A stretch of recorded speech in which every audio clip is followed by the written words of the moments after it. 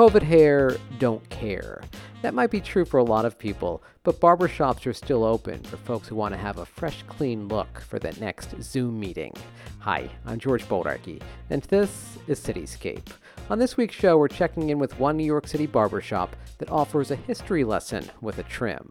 Arthur Rubinoff is the owner of the NYC Barbershop Museum, a place for classic cuts and barbering artifacts. Arthur, thank you so much for taking the time to talk with me. Thank you for your time as well. So first of all, how has COVID changed how you're operating these days? It's pretty hard. It's now the business is 30% out of what we did before. Especially in Midtown, I have two locations besides the Barber Museum. We'll get to that later. But it's pretty hard. No tourism. Not only that, a lot of people still afraid of getting a haircut. A lot of people still home. And it's, the customers that I had on Upper West Side, they helping me. They're helping me as far as they even tip more, giving more for a haircut itself. There's a lot of good people around. Nice to see the community pull together like that, right? Yes, thank God I'm on Upper West Side, to be honest with you, because Midtown, like I said, it's dead. How many shops do you have?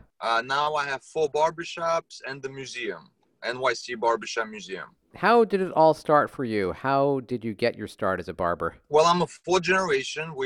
From former Soviet Union, which is Uzbekistan right now. I came here when I was 14 years old. And honestly, being the only child in the family, I went to work. I did futons, went for a furniture business. My father used to tell me that man has to have 10 professions. 10 professions? Yeah, so he can survive and feed his family. You actually also learned the custom jewelry trade and designed ornate pieces for hip-hop and celebrity clientele. Yes, I did the ring, that famous ring, the Tupac Shakur, for Tupac Shakur. I worked with Chris Rock. Yeah, it's all like my father is my icon. I always, in my interviews, without my parents, without help of my close friends, and they're not too many of them these days, unfortunately, I would not accomplish this. It's all with the right, like I say, right army, because the soldier cannot win the war by himself. When did you open your first barbershop in New York City?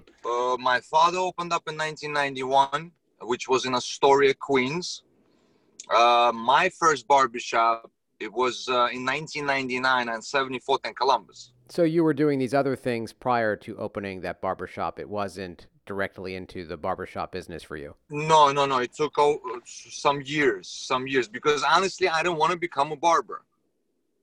That's why I became a jeweler. I went to become a setter.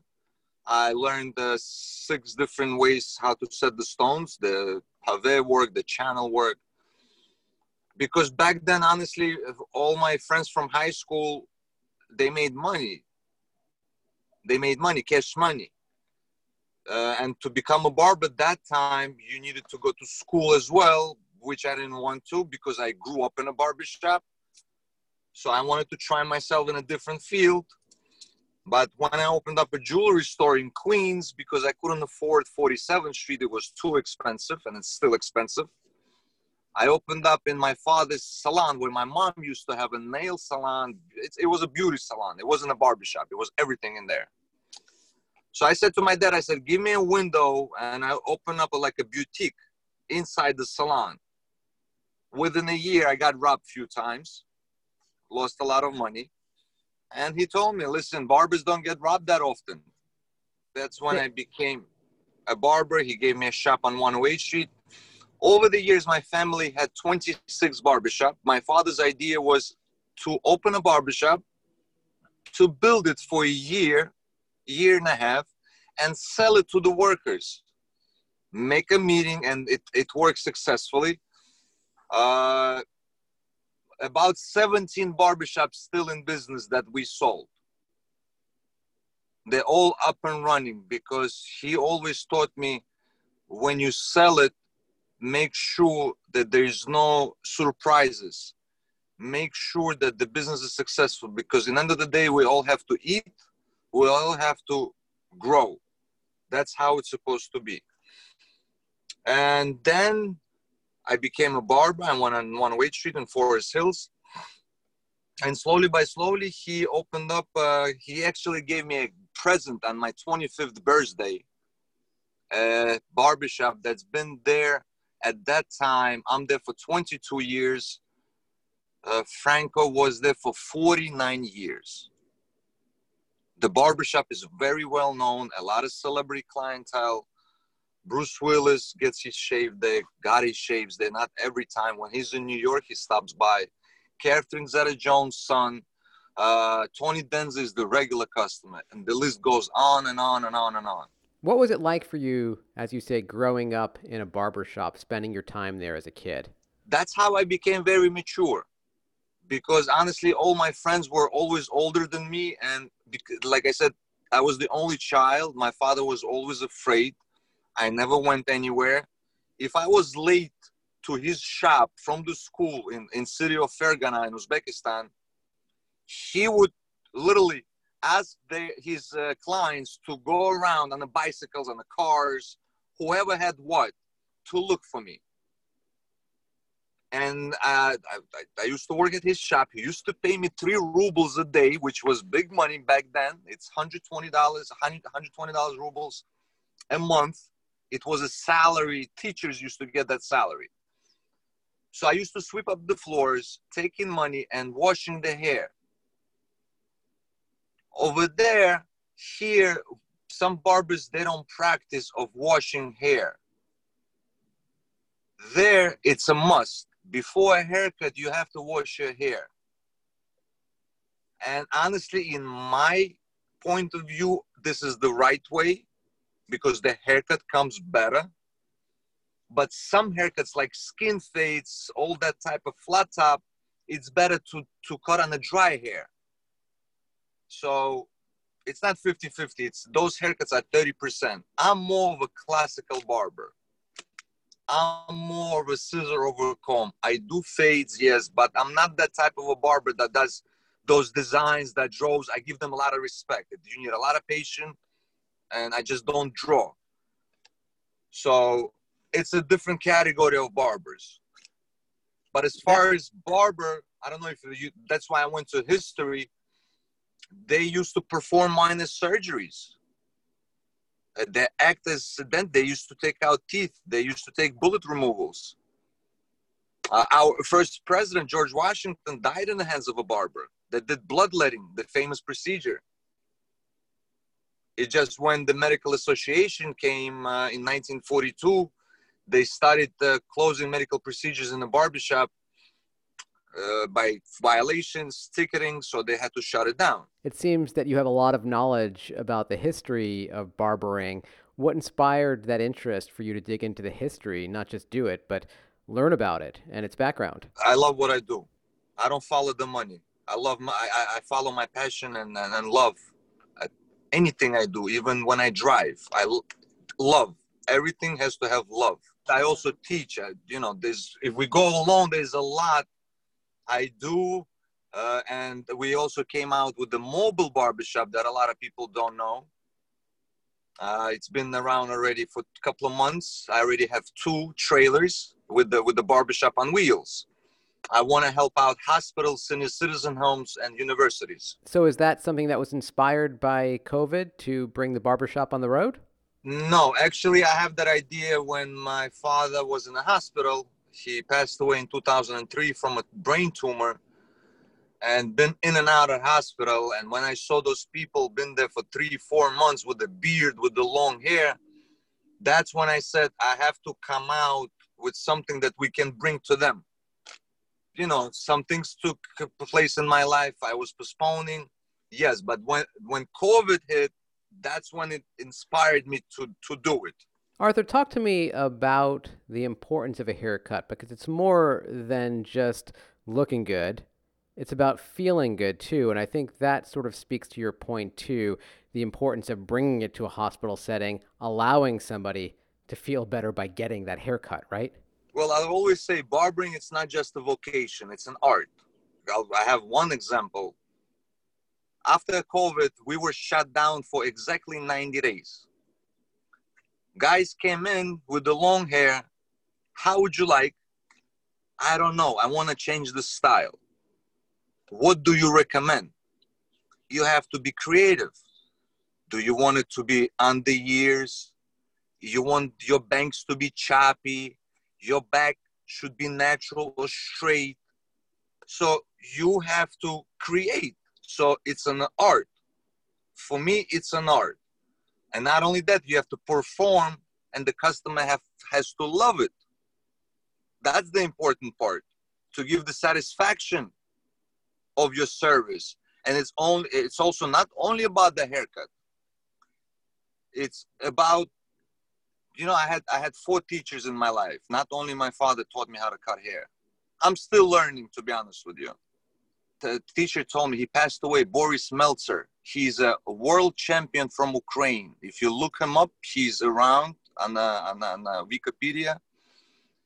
He says, it's important how when the customer comes into the door, how you say hi to him. Don't jump on the customer right away. Give him a few seconds to take a breath in and out. Because he was walking, maybe the weather is bad, maybe it was raining. Give him a couple of seconds to cool off. It's also, they look at how you put the cape on. How you ask a customer how far your face has to be from a customer. Then you have to be gentle. A lot of barbers are rough. You have to feel the skin.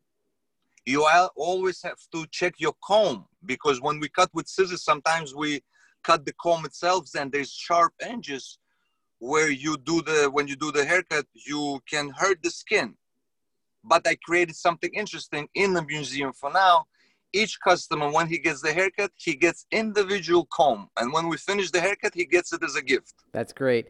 I understand that you have a pair of diamond-encrusted gold scissors that you created yourself. You crafted these. Yes. And the comb as well. Yes. Do you use them? Not really, because first of all, I don't want to keep them in the store. But if there is customers that want to get a haircut, so far, honestly, we had 3 of those.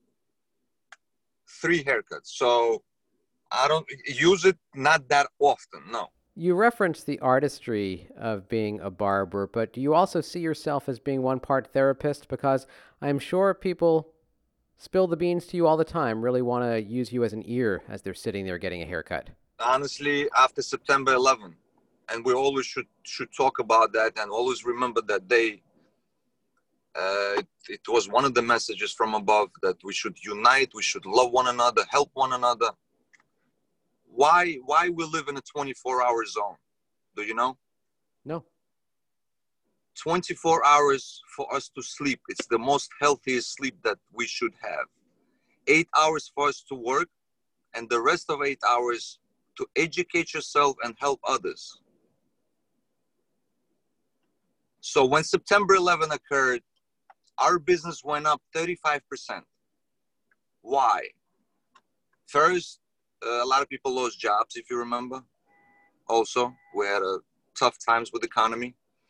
Then a lot of people were depressed. Instead of coming once a month, they started coming 2 times a month to talk.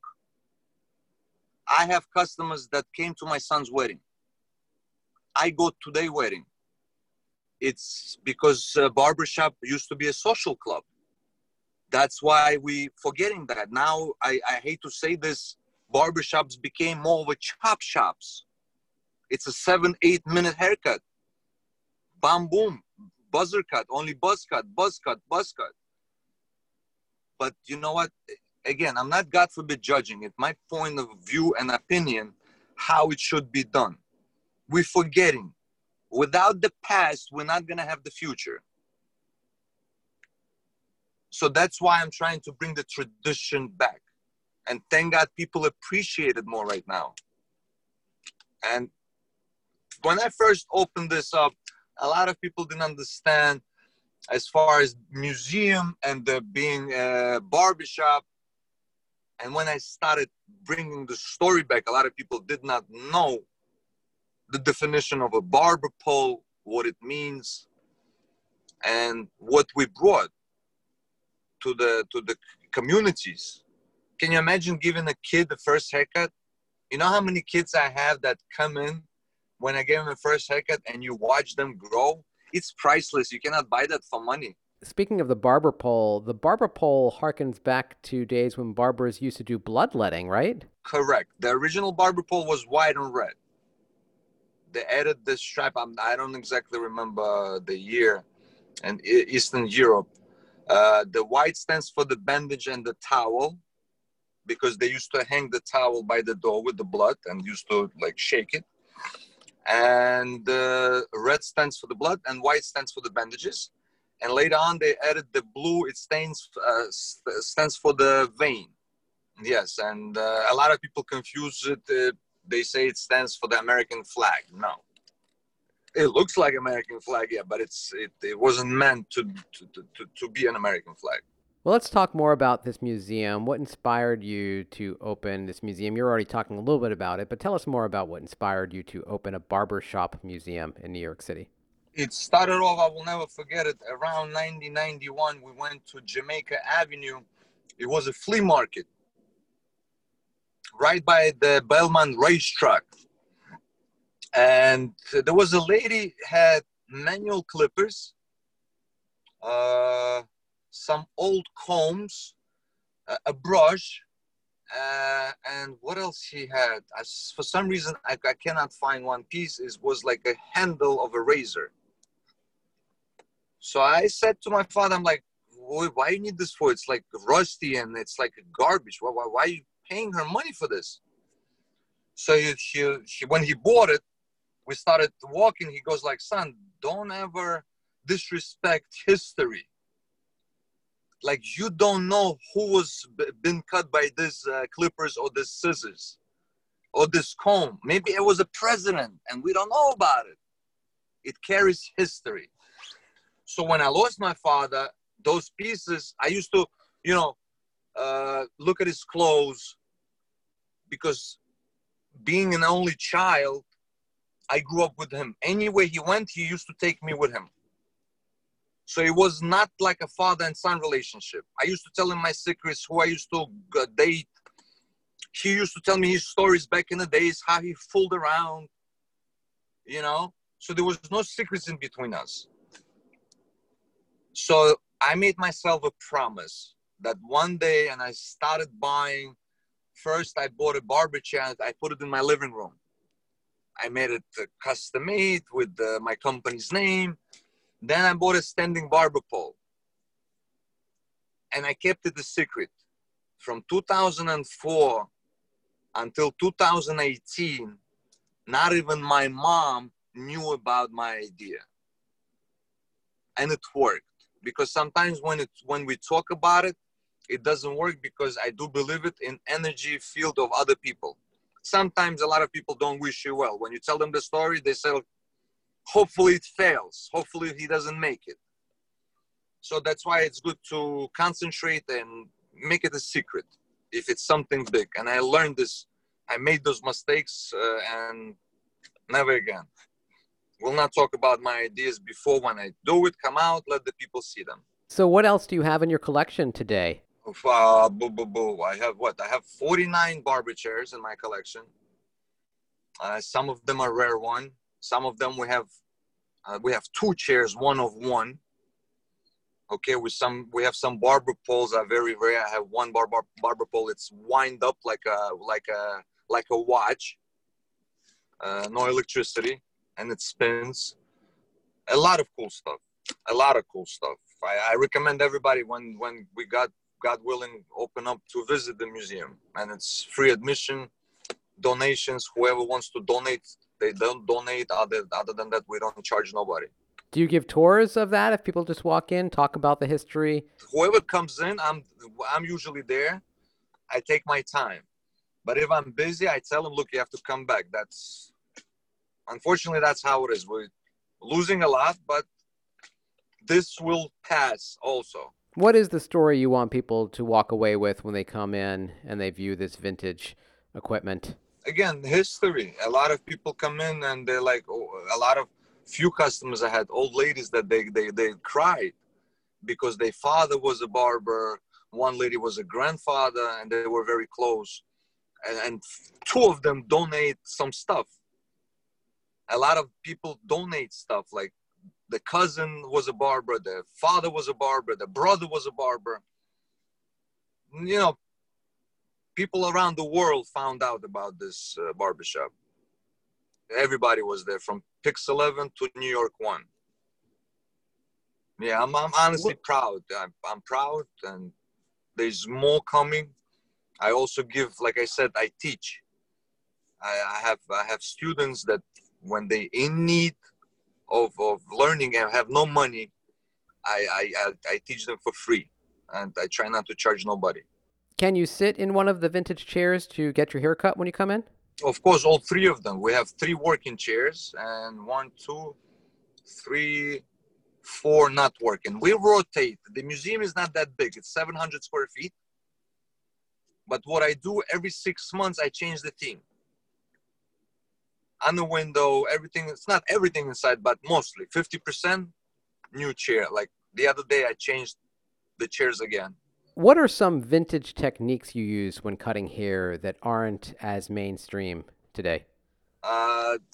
Haircut with the razor cut. And then I have a technique.